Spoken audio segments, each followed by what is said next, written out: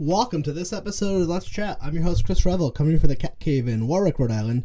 We got a great episode today. We have Margie Feldman, the co-owner of Interview Connections, the first leading podcast booking agency in the entire country, and it happens to be based here right in Rhode Island. So this is really great. I met Margie a few years back, actually, when her partner, Jessica Rhodes, was on this very podcast as a guest a few years back at their old office.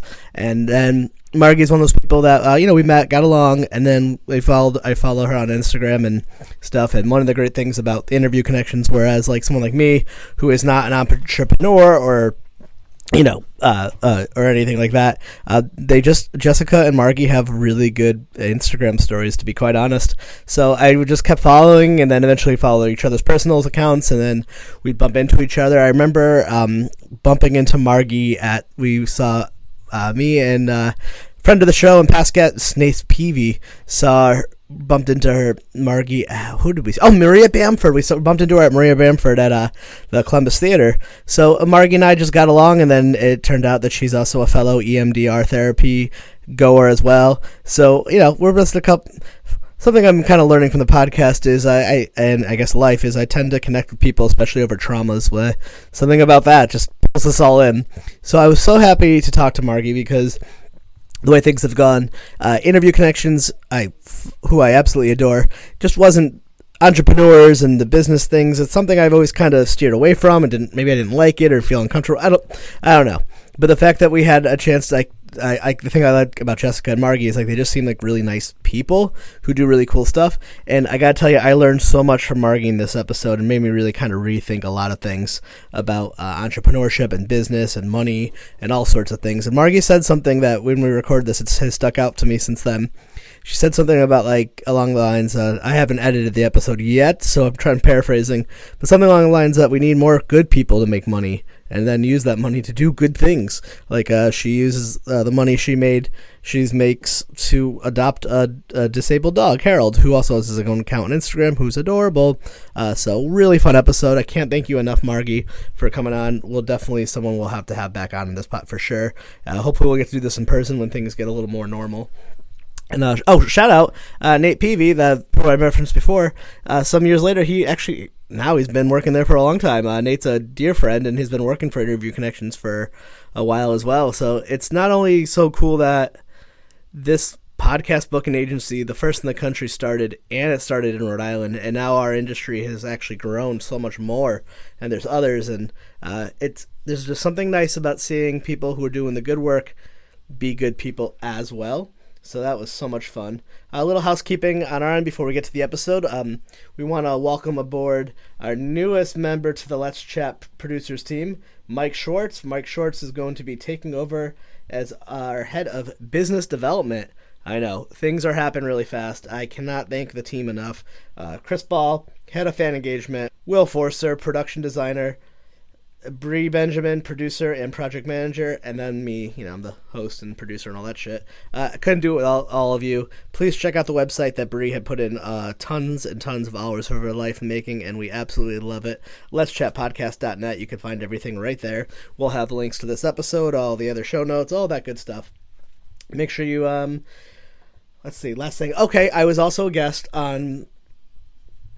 I'm also a recent guest on a podcast called the So Jersey Podcast, and at this moment, it's only available on SoundCloud. I know that will be changing soon. This is a really special podcast episode for me. I was born with a heart condition and survived, and because of that, I had gone to a couple different summer camps for kids with heart conditions.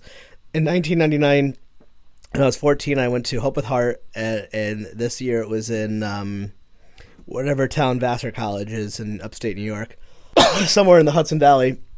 Went to the summer camp. I was 14 and Eric was 9, and that is when we met, and we've been friends ever since, and we get real into it and how we know each other in this really bizarre way and how much we're much alike. And this is Eric. I'm the first episode on his podcast, so it's fucking crazy for me. Eric's got his own personal story he shares on it. He's in recovery. Both of us have heart conditions. We would see each other listen to the episode if you want to hear a couple of people who know each other bound by loss of both having heart. I don't know. it's a really great episode. So I'm really excited for Eric to see what he does going forward. We'll definitely get him on here at some point. So make sure you can find us on the social media at Let's Chat Podcast on all the things, Facebook, Twitter, Instagram. You can check us out on Spotify now. We have some really fun Spotify playlists we've been making. And make sure you follow Margie Feldman online. You know what? InterviewConnections.com, everything you need. Follow her on Instagram if you like good Insta stories and really cute videos of dogs. Anyway, what a treat. Let's get to it. Through my books, down the well, said goodbye to a few, some I didn't tell. Couldn't have seen 21,000 miles, but I got there. Smiles and style, across the royal bound fuselage, heights down drives, bloom in the night.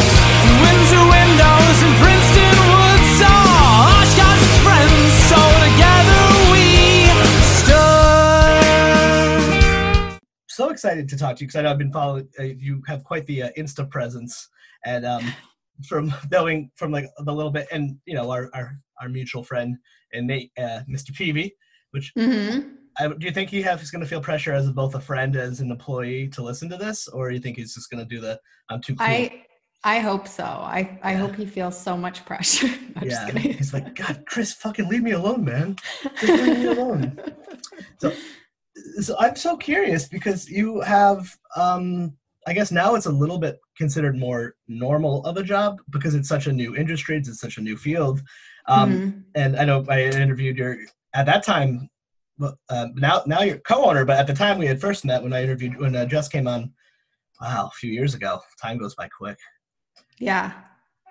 So I'm curious about like what your path was from like the pieces I know about you to how you kind of became an unintentional leader in the podcast industry, but then also someone who's also a big fan of comedy and EMDR therapy.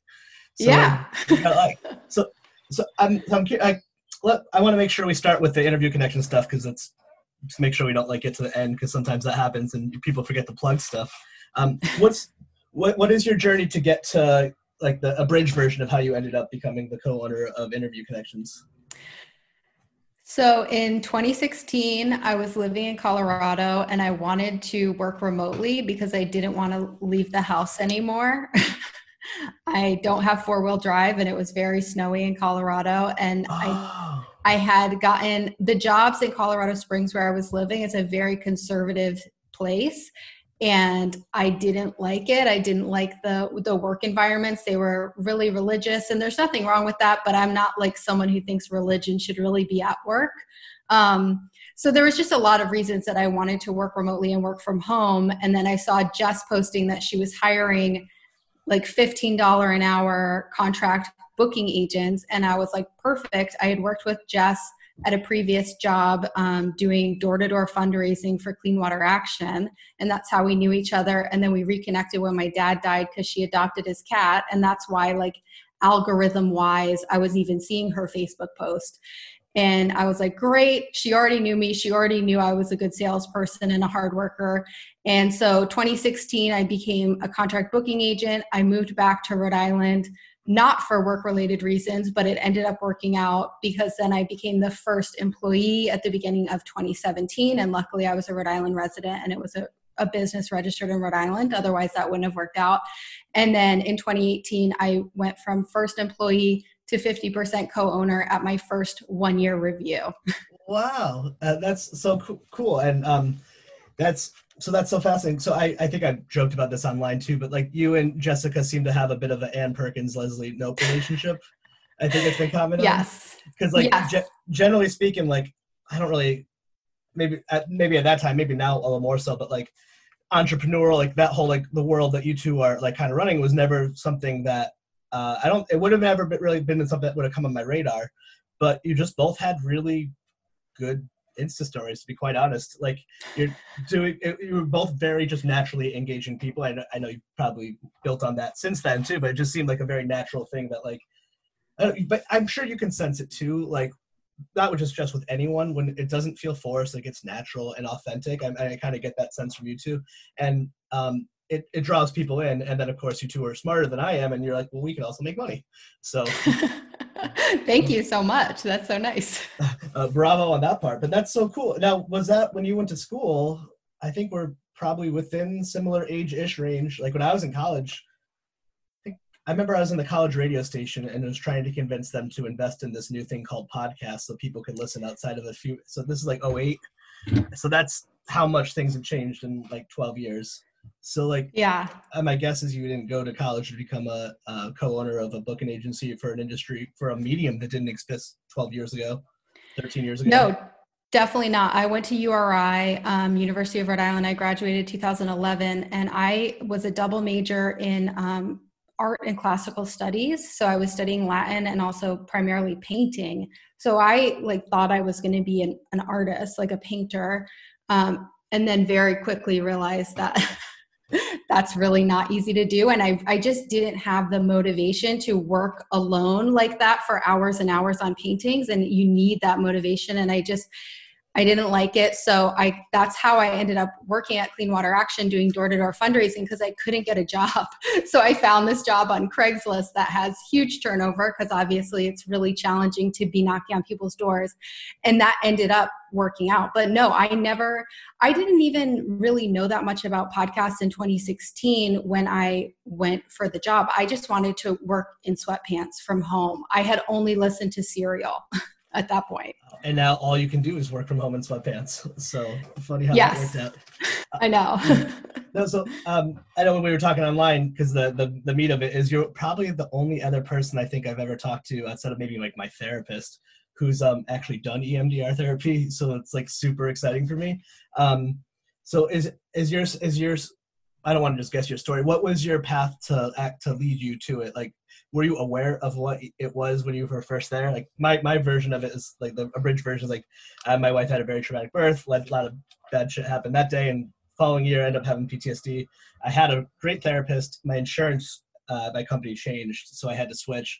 I did some therapist shopping, and just completely by unintentional accident, I walked in and to the person I see at Wellness Rhode Island, and they explained what it was. And I'm like, oh, it sounds like bullshit, but whatever.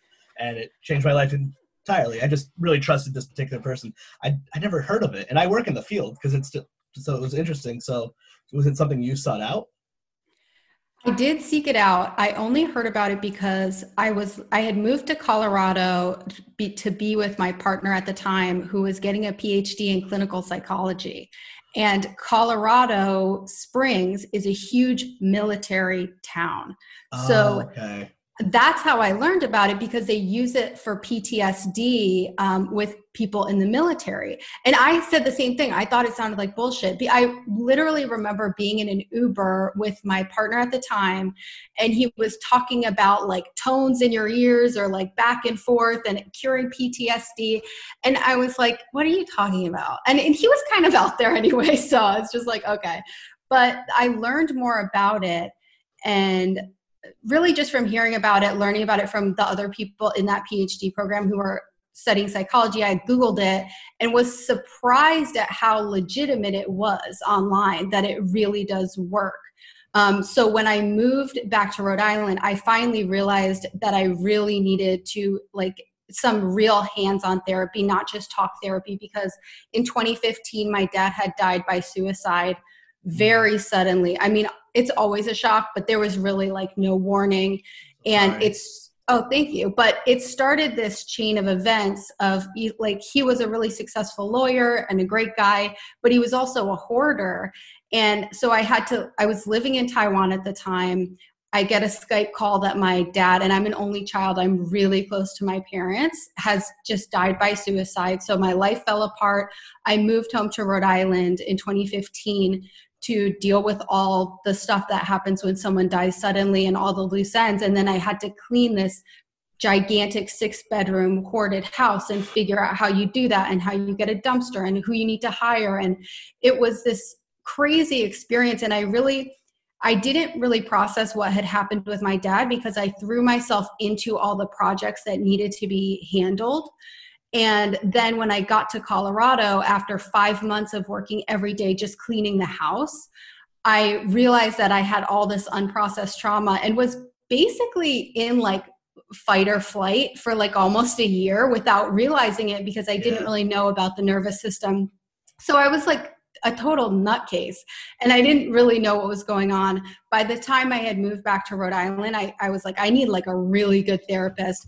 And I had learned a little bit about the levels of EMDR, and like that the highest level I think is like a consultant who can train other therapists. So I was like, I need the big guns. Like I am messed up. So I went on Psychology Today and searched and found someone who was a consultant level, and was incredible. Yeah, and it's so hard to explain. I'm curious for you of like, did you feel like that big seismic shift as well on the inside, like at your core? Like, because for me, it took about a year. I completed mine in about a year. I still see the same therapist, but now we're just kind of off doing it. I don't know, we're doing some weird shit, but it's fun. It works really fast. Like I walked in at like a 10 that first session that I had, and then walked out at like a 3. And the only reason I think I was still at a 3 is because I just couldn't believe that the 10 was gone.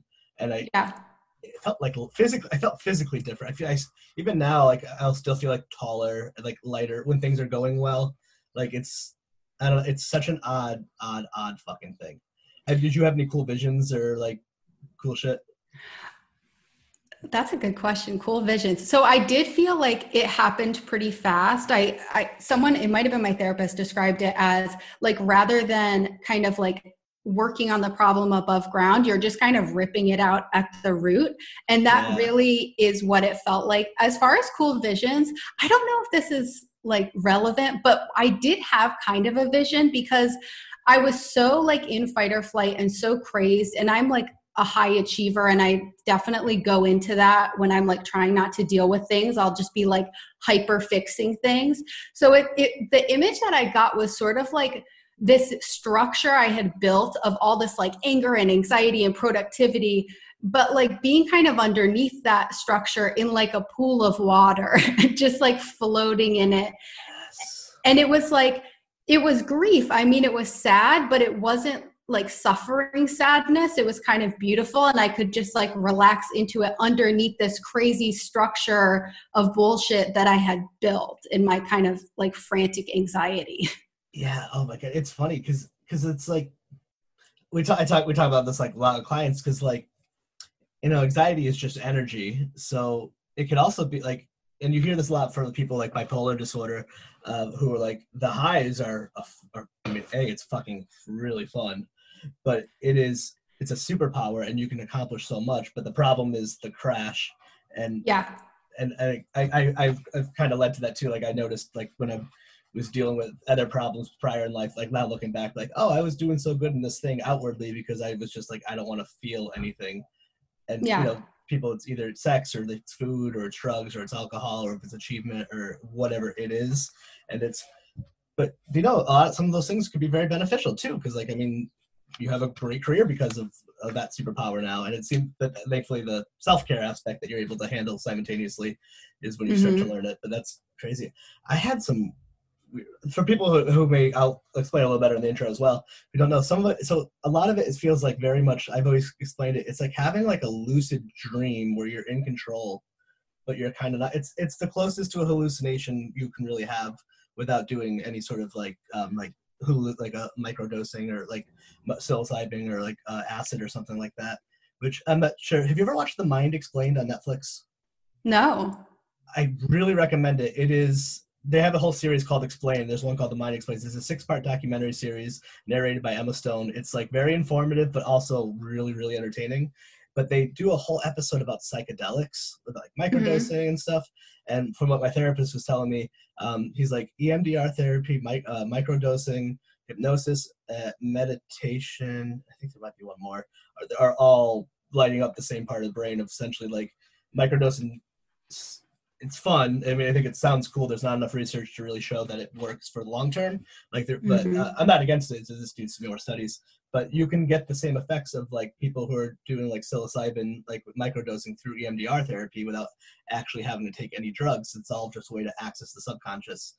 And then like and hypnotist, I never really understood hypnotist. Now I'm starting to read more about it and be like, okay, it's not what I really thought it was. It's not just that silly stuff like that whole thing. But I think you would really enjoy it. It's cool. it has this really great explanation about brainwaves. Have your thought patterns are like a ski slope, and when you go skiing, the snow gets pounded down, and your thoughts just kind of go in these patterns. And what doing this does is just putting on some fresh snow over the pattern, and then you're basically like reconnecting your neuron. It's really fun because EMDR, it's like it could be. I'm not like I used to be a hardcore asshole atheist, but now I'm not. And this was like a decade plus ago, so that's very long ago. And it's the closest thing to a spiritual experience I've ever had without being. And I'm not spiritual, but I'm like still like afraid to say it. But like, there's been some like really. I've had some moments that were like, I don't know, like stuff like that monks talk about. Like, yeah. That like. I don't know, I was trying to explain. One of the explanations is like, you know, when you're on a trampoline and you jump and you land, but there's this like half second like on Community, the joke is like in between time and space, and it's fun. I had this one EMDR session that literally felt like that. It felt like it went forever. Like it felt like there was no time. I was fully in control. I was watching my thoughts, but it felt like 12 hours had gone by, and it was like 40 seconds. That's crazy. So could you tell me more about like what EMDR was for you? Because I know there's a few different ways that they do it. Yeah. So I'd be interested in what you did. Same as well. Same for you as well. Because my therapist has now told me that he's like telling me, he's like, yeah, he now has told me we went very untraditional, and he kind of did his own version. But we did, for the long time, it was the tappers. Did you do that where you hold the tappers and then like you like picture like a vision or a thing, and then you shut your eyes, and then the buzzers go, and you kind of like have those guided like thoughts kind of? Yes, I've done that one in Colorado. And then with my therapist in Rhode Island, she did mostly like the simple, like really just like following her hand with like eye movement. She did like a simplified version. We just started doing that too, where now we're doing one where it's like, it's tough. You have to like get someone prepared to feel safe and all that stuff. The one now we're doing this thing where I think it sounds like a little more experimental, and like, you know, I agreed to it and all that, but like it's like the last time I was there, I was on the video phone because of everything that happened. So it was basically, he had to get me as raw and as scared, feel as horrible as I humanly could. Like we had to find those deep fears because the virus couple of weeks were really, really hard. And he like moves his hands around like this a lot, and like you're following stuff, and then he'll start like slapping his leg or just start yelling out like random words. And the way he'd explained it to me is that like it's about concentration of thought. Is like a memory is all being held right here, like say this part of your brain, and then you're walking, and then these like slaps and those little things that take you out of it, it takes the memory, all the other parts of the brain have to light up. And some of the theory that is still unproven or is still being tested is that the idea is that it's actually taking your memory. There's different theories of why EMDR works. We still don't know why, but one of the theories is it is taking your memory and actually weakening it. So like if it's a trauma, it's all saying like right here in the front of your head. I mean, it would actually technically be back here, but still. And then, but by doing that, I don't know, it's just so weird. It's, again, I don't know. It's like, I remember coming out of it about 3 months into it being like, maybe there is a God, because I don't know anymore.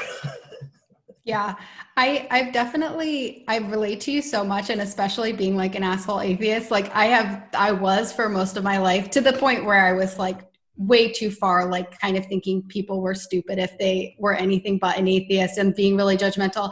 But I have really come around like since my dad died and doing EMDR. But like, and I still would not use the word God. That would make me really uncomfortable. But like, there is something that soothes anxiety so well, to just like be even open to the idea that everything that happens, you don't have to make happen, and that like you might not be the highest power in your life. Like there's something bigger, and that could even just be being part of the bigger ecosystem of the planet, you know, and like tapping into that. But like, sure. Doing that in some way, it really is helpful, but I'm kind of begrudging about it, and I'm so hesitant to like say it out loud. Same here, 100%. It's probably the only time I've ever said it on microphone. Like, yeah, I had this one session that I'll never forget it for the rest of my life, but it was, I don't know, did you happen to, I'm going to guess, did you happen to watch The Good Place? No. I've Wow. heard of it. You're gonna have to watch it. It's Okay. incredible. But the series finale like decimated me. Like just it had a very EMDR. It was very beautiful about like it's very Buddhist. Ended up being very Buddhist, very good. But I had this session of like kind of what you hear monks talk about, spending like years of their life. It's this blah like yeah, here I talk about Buddhism, blah blah blah. But I had this like EMDR session where it was like, yeah, I literally felt nothing. I didn't think. I was literally just pause. It was the most purest form of consciousness I've ever had. But like Simon, I still can't really explain it. And I've also had these other ones where like they felt, I mean, a lot of them are usually really fun, but these are the more the highlights. I had this one. So I was born with a heart condition, which turned out had a lot more effect on me than I realized through EMDR therapy.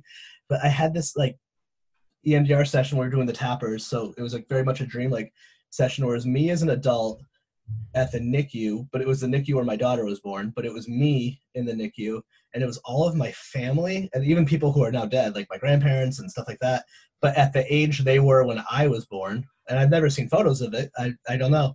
And it was me walking around the room. I'm getting choked up even thinking about it. It was so amazing. But I like walked around the room and hugged and like kissed every one of my family members and like told them like the future of what happens and like it's gonna be okay. It was really cool. And that like and then like it's not just having those things, and then you come out of that and just whatever thing I was there to work on had nothing to do with that or what I realized. And all of a sudden I was just like, I just feel better.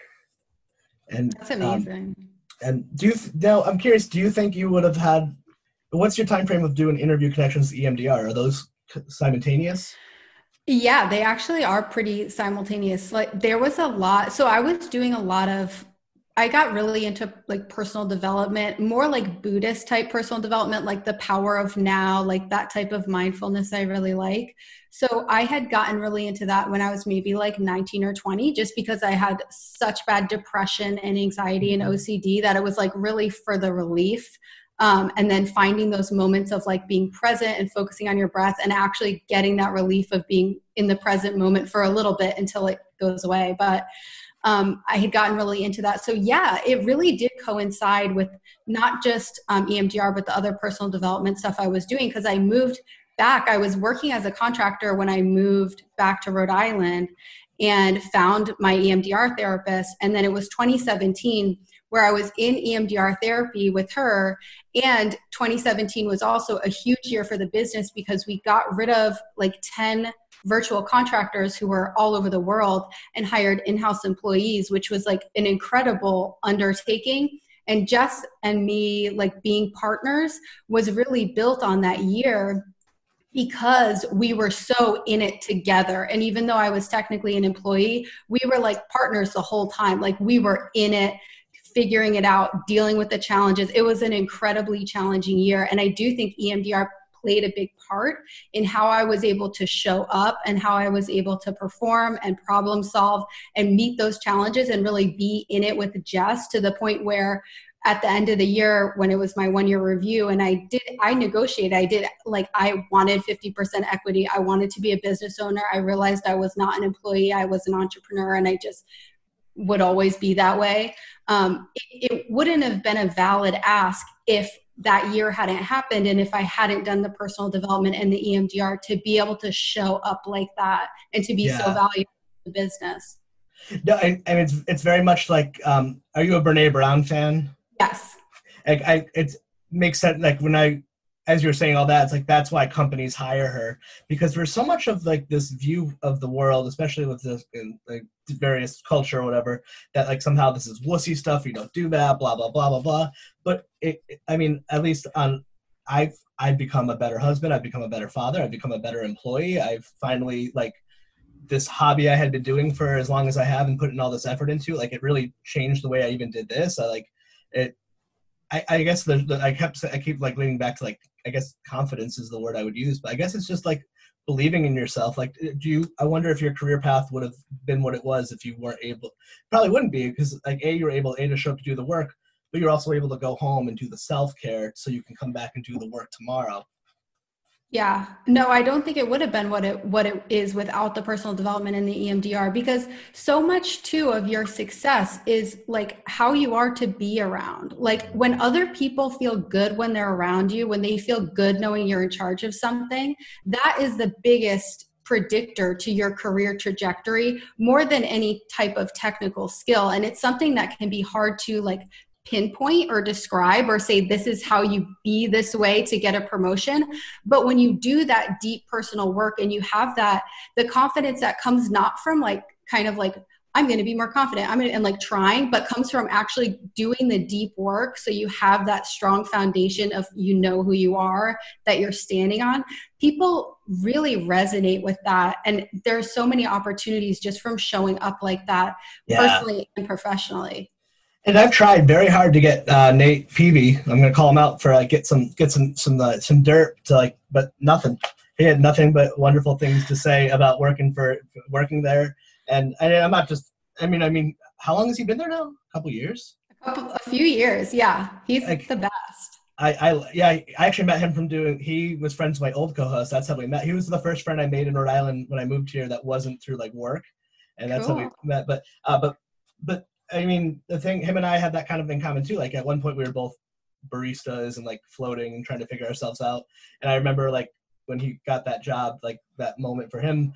But my circle back to that was him and I have that thing in common where like I'm not just going to stay at a job if I'm not happy. And I think him and I both seem to have that in common.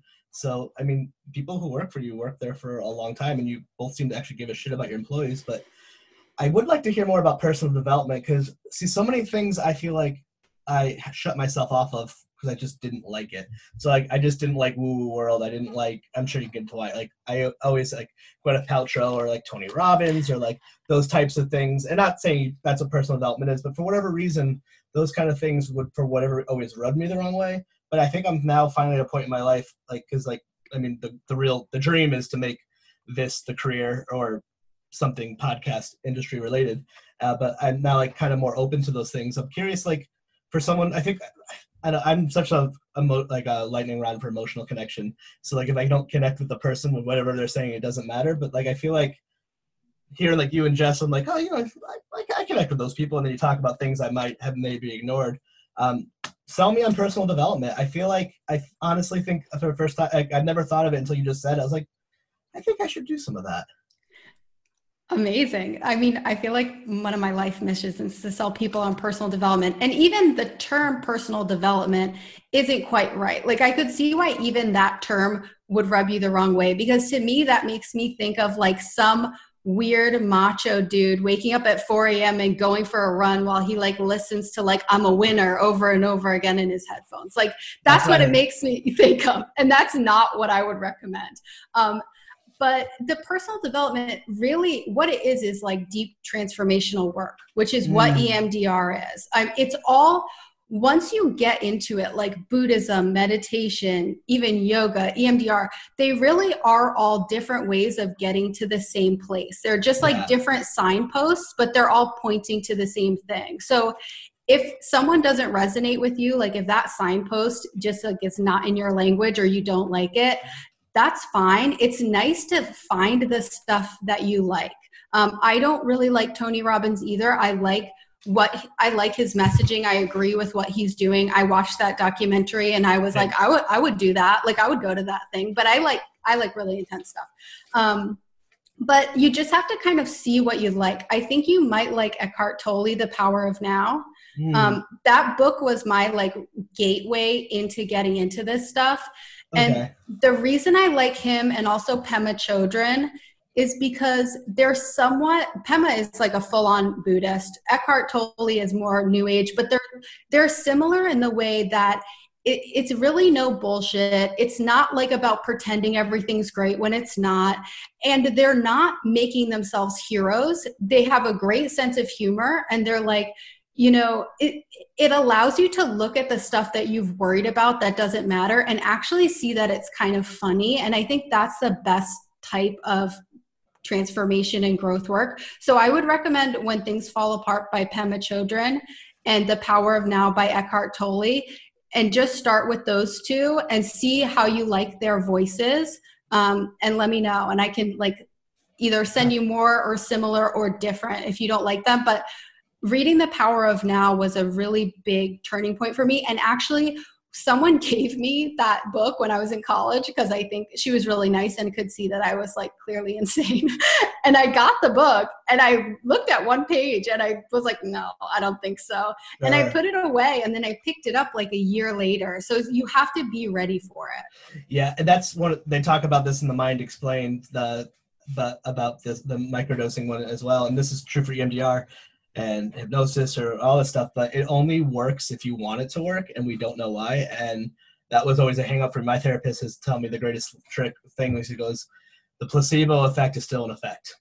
And I was like, yes. He's like, so, and I think my own personal beliefs for problems in the past were having to know how the things work and not being able to, and just kind of being, he's like, hey, you get on an airplane, you don't know how that works. I'm like, yeah, you're right.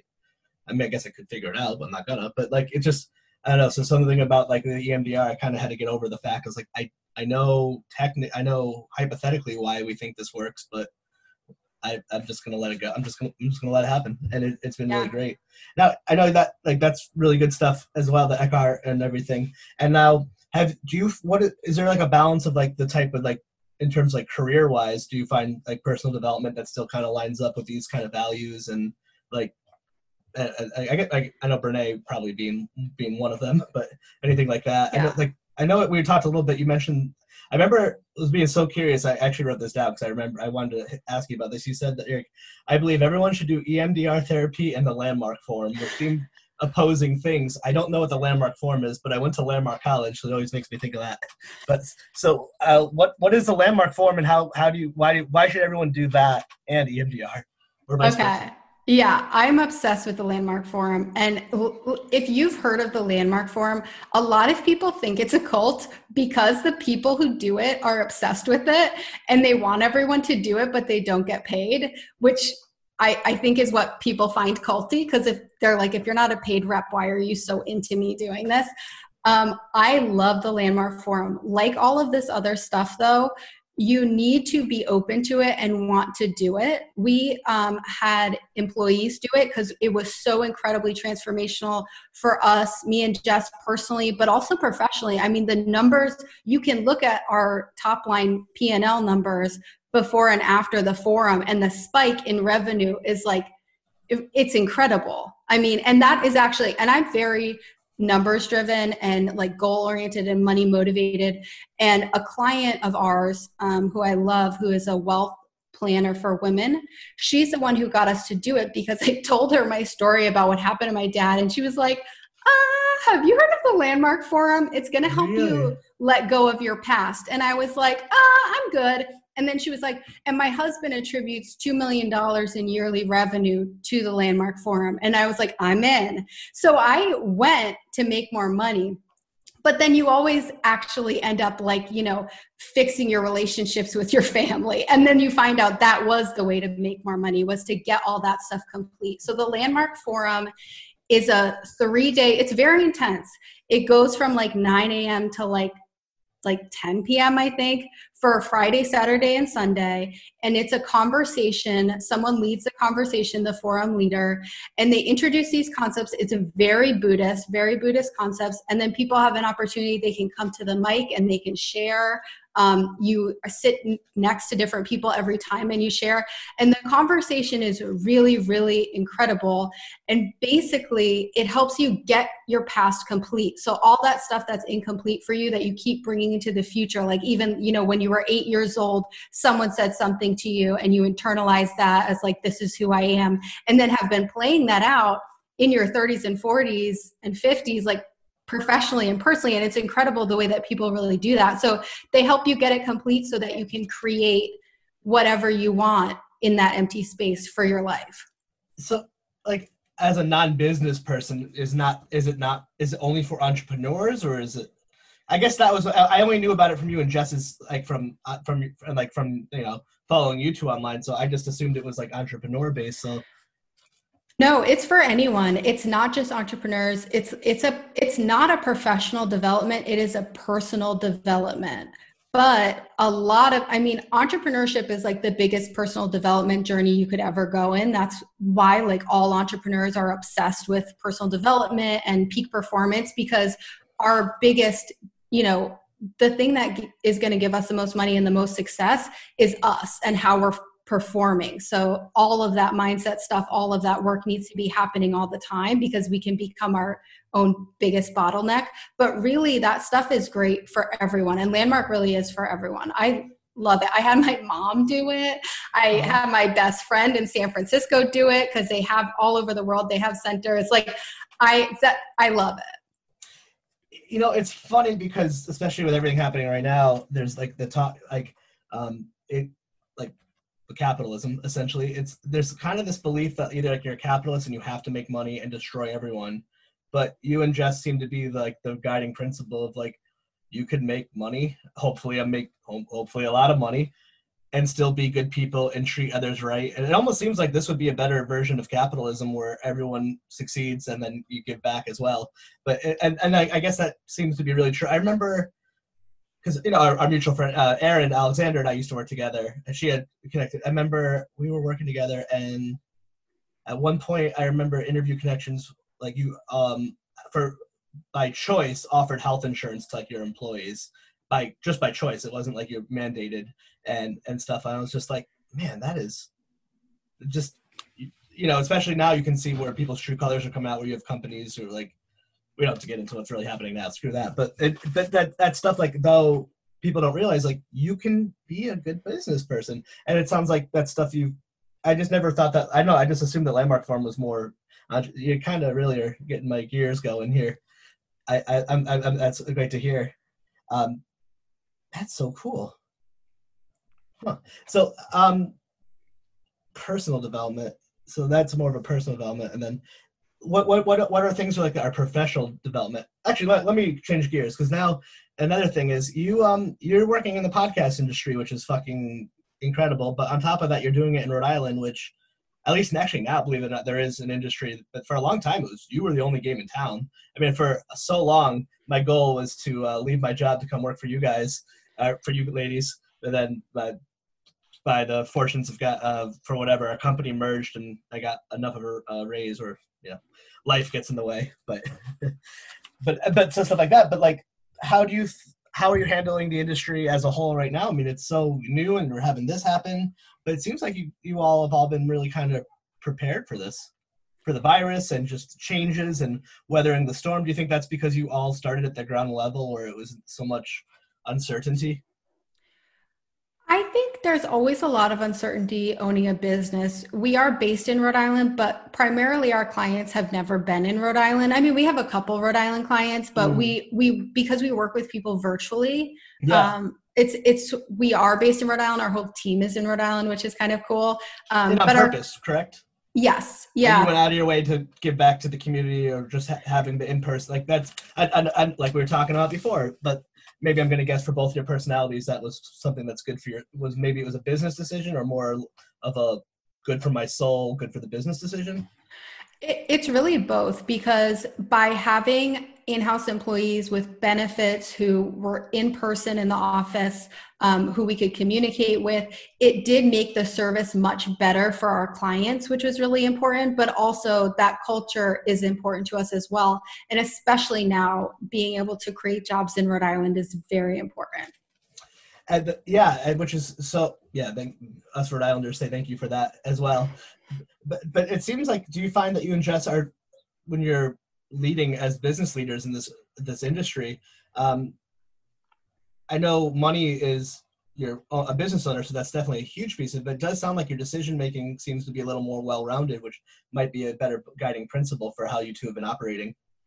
Yeah, I would say it's definitely both. Integrity is really, and one of the like main things from Landmark is the importance of integrity, not just like morally, but doing what you say you're going to be doing, and like being fully transparent is really important to both of us. So it's really both, because if you build a business in a way that's like hurting other people, eventually the other shoe is going to drop, and you kind of know that. So even if you're doing really well, you feel that fear of like, it's something's coming for you. Like, So it's a much better way to build, but we also are like, money motivated. We want our entire team to make a lot of money. We want our clients who are small business owners who we book on podcasts to make more money by getting out there on podcasts. And honestly, it's never been more important for small businesses to succeed, to keep the economy going for everyone. Yes. So I really think it's both, but I do think that a lot of people have ideas about making money that it's negative. And I think that's problematic because I think it hurts people who are really good and compassionate and should be the ones with money, because the ones with money are the ones with power. They hold themselves back from making money because they think it's bad. And I think that's part of why we see kind of the less good people with money, because they're not holding themselves back. But I think if people could get over that, like, for example, my income goal in my first year owning the business was that I wanted to make enough money that I could adopt a special needs dog, because they're really expensive. I mean, it's shockingly, it's more expensive than if I were to like buy a car, over like it's really expensive. Wow. And so it takes a lot of money. Like this dog, it's $2,500 for him to get an MRI. And he's got neurological problems. He's got health problems. And there's so many pets out there, like just for one example, that need adopters who have money, who have income that they can use on something like that. So I think money is really important. And if more people who are good people and compassionate people could kind of get over their money mindset blocks and get out there and make money in a way that's in integrity and spend money, and I think it would be good, and we'd see a shift in power, because the people who have the money are the ones with the power. Are you my therapist? Because I'm not even kidding how many things, because that was one of the biggest things that came from like the podcast. Like that was one of the I had a lot of those issues you talked about. It was like, you kind of, everything you said, I can't even tell you how much I relate to that, which I feel like now I took about a while, like, I don't know if you call it fear of success or whatever it was, but I grew up in like the punk rock scene. There's like this like guilt to it, but then I completely understand. And I've actually, my mindset has changed in the last year of now kind of like, maybe I should, that's wow. That you really kind of, it's so odd when someone says exactly what has been in your head, but you couldn't get it out on paper. Wow. I totally understand that. And I actually think that is true, because I think about that too. Like, there is a weird thing. And it's like, I'm not trying to be Jeff Bezos, but I would love to adopt a special needs dog. I guess maybe it's not even just having money. It's money with purpose, money to have a family or a dog or whatever, or vacations, or, it doesn't buy happiness, but it does buy a nice ass TV.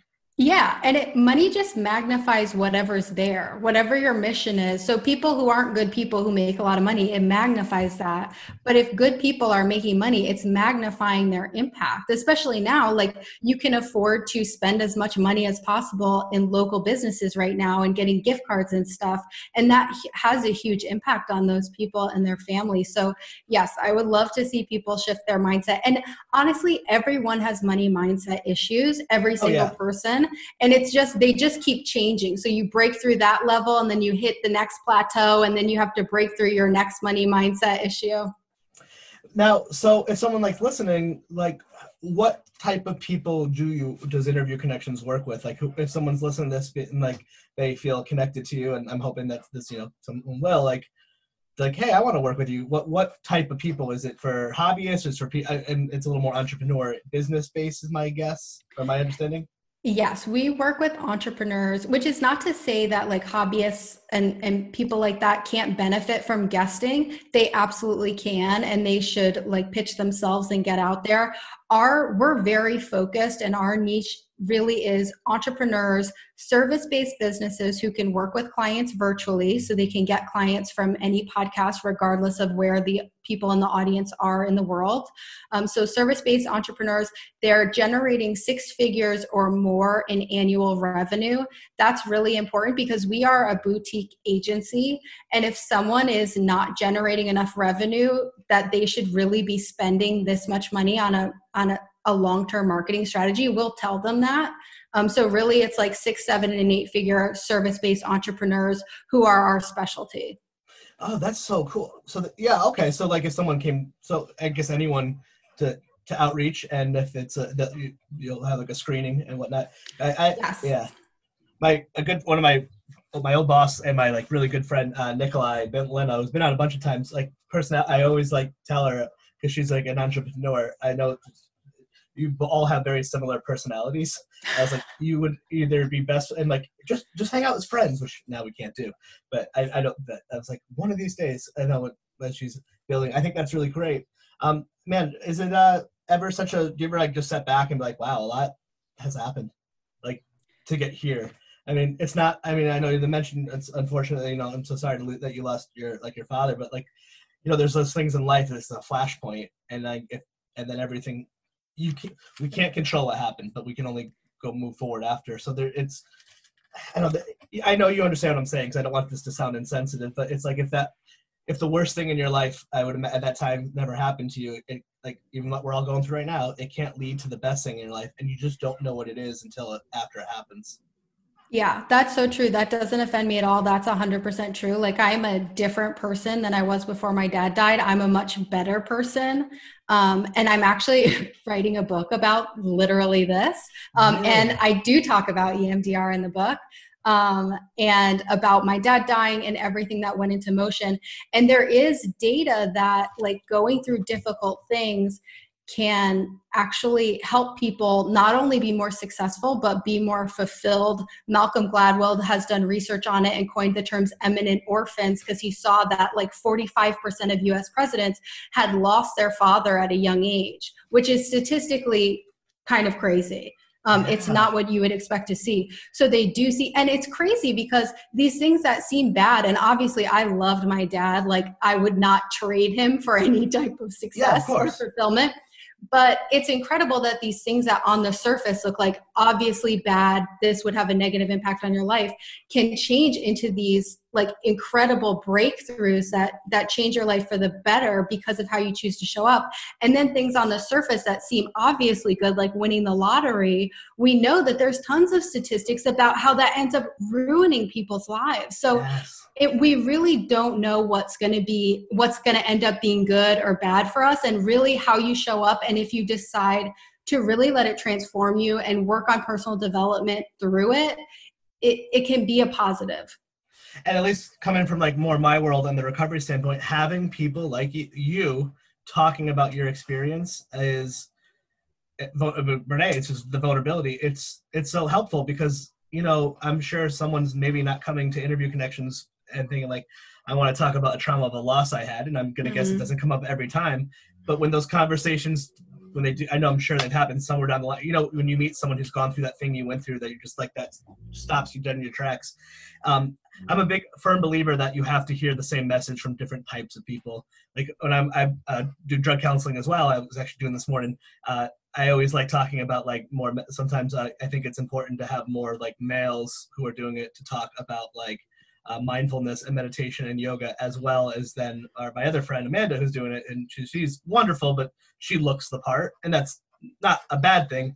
It's just you need to kind of hear it from different sources where it tends to start hit in. And generally speaking, like business people tend to be just like money, money, money. But the fact that like Margie's talking and you talk about all those things that most of the like business people talk about, but then to flip it into like that, it helps people. Like your story is so powerful and it's so helpful. So like, it's so great. And I'm so excited to hear about the book.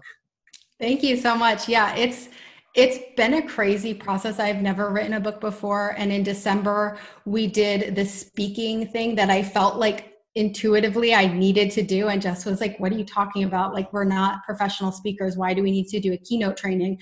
But writing that keynote with this incredible speaker coach who we're friends with turned into like developing this book with her that's like runs alongside the keynote.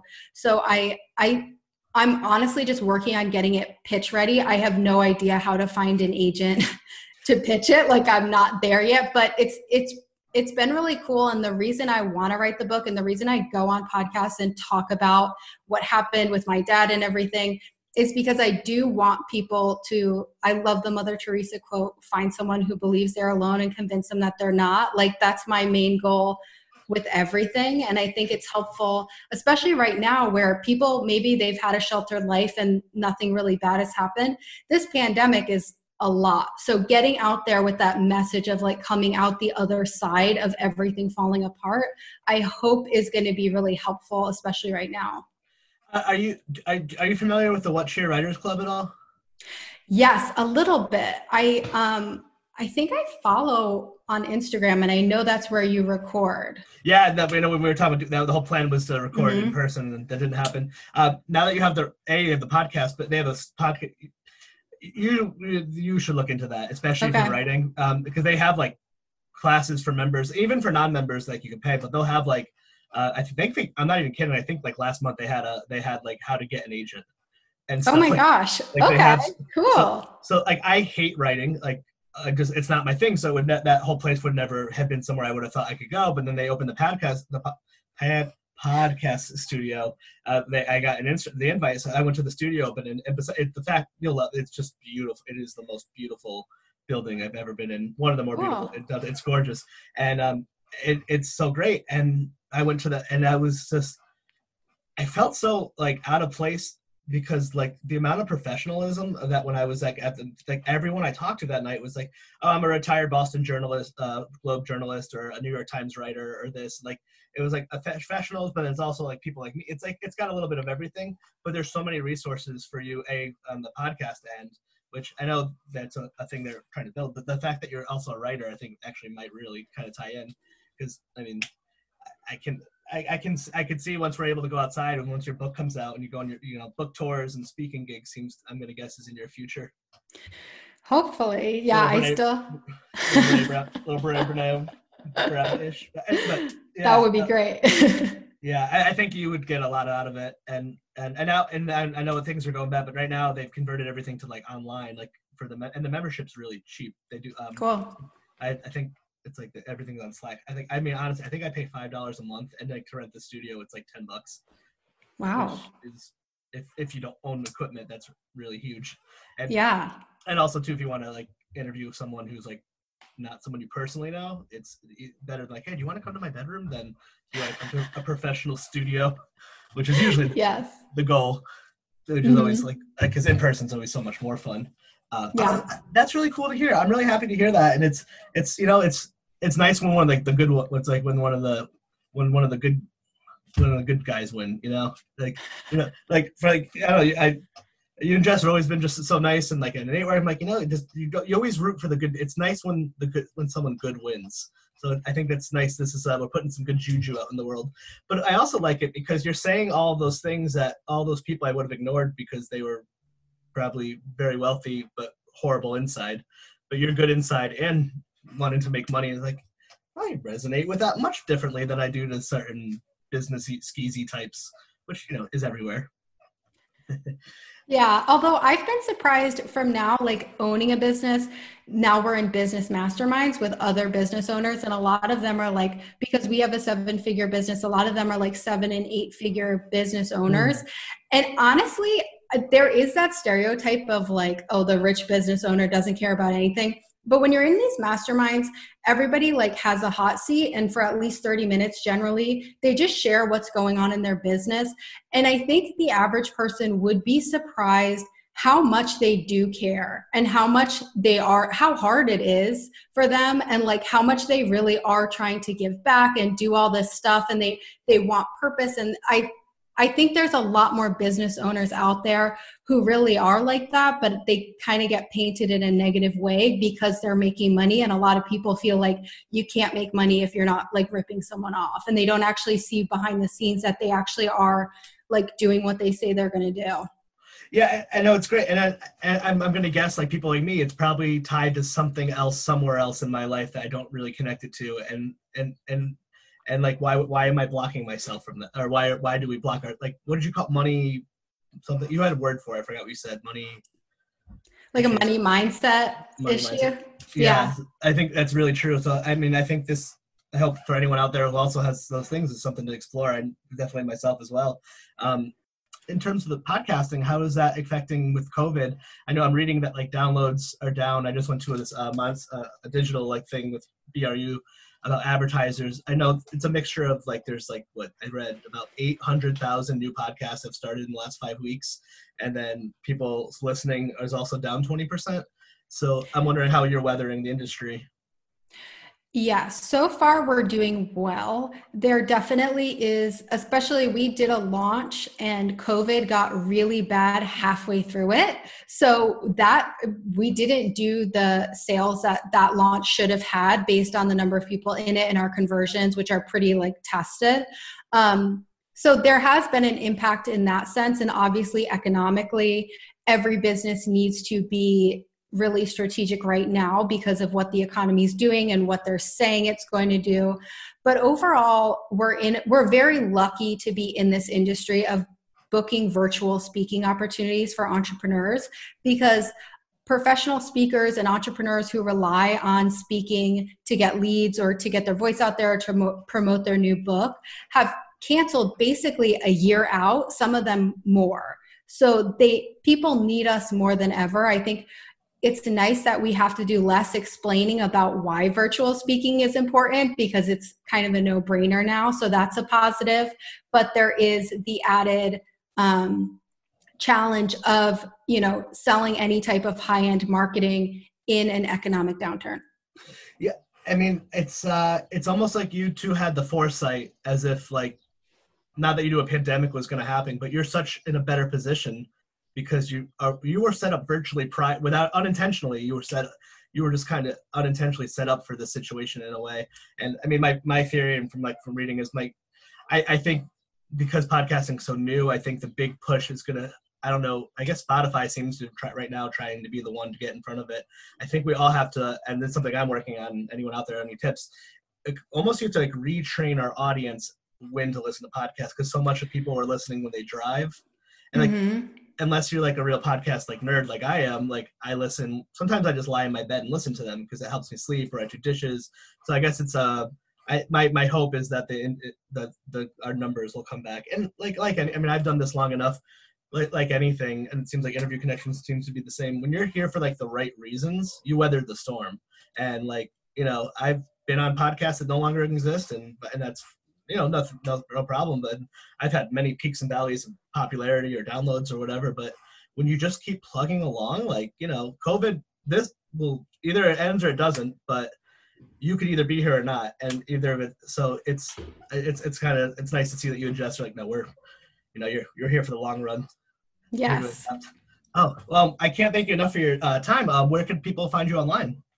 Thank you so much. Our website is interviewconnections.com. And then the Facebook group I mentioned, if anyone listening is 6, 7, 8-figure entrepreneur who's looking to leverage virtual speaking on podcasts, they can find the Facebook group at interviewconnections.com/group.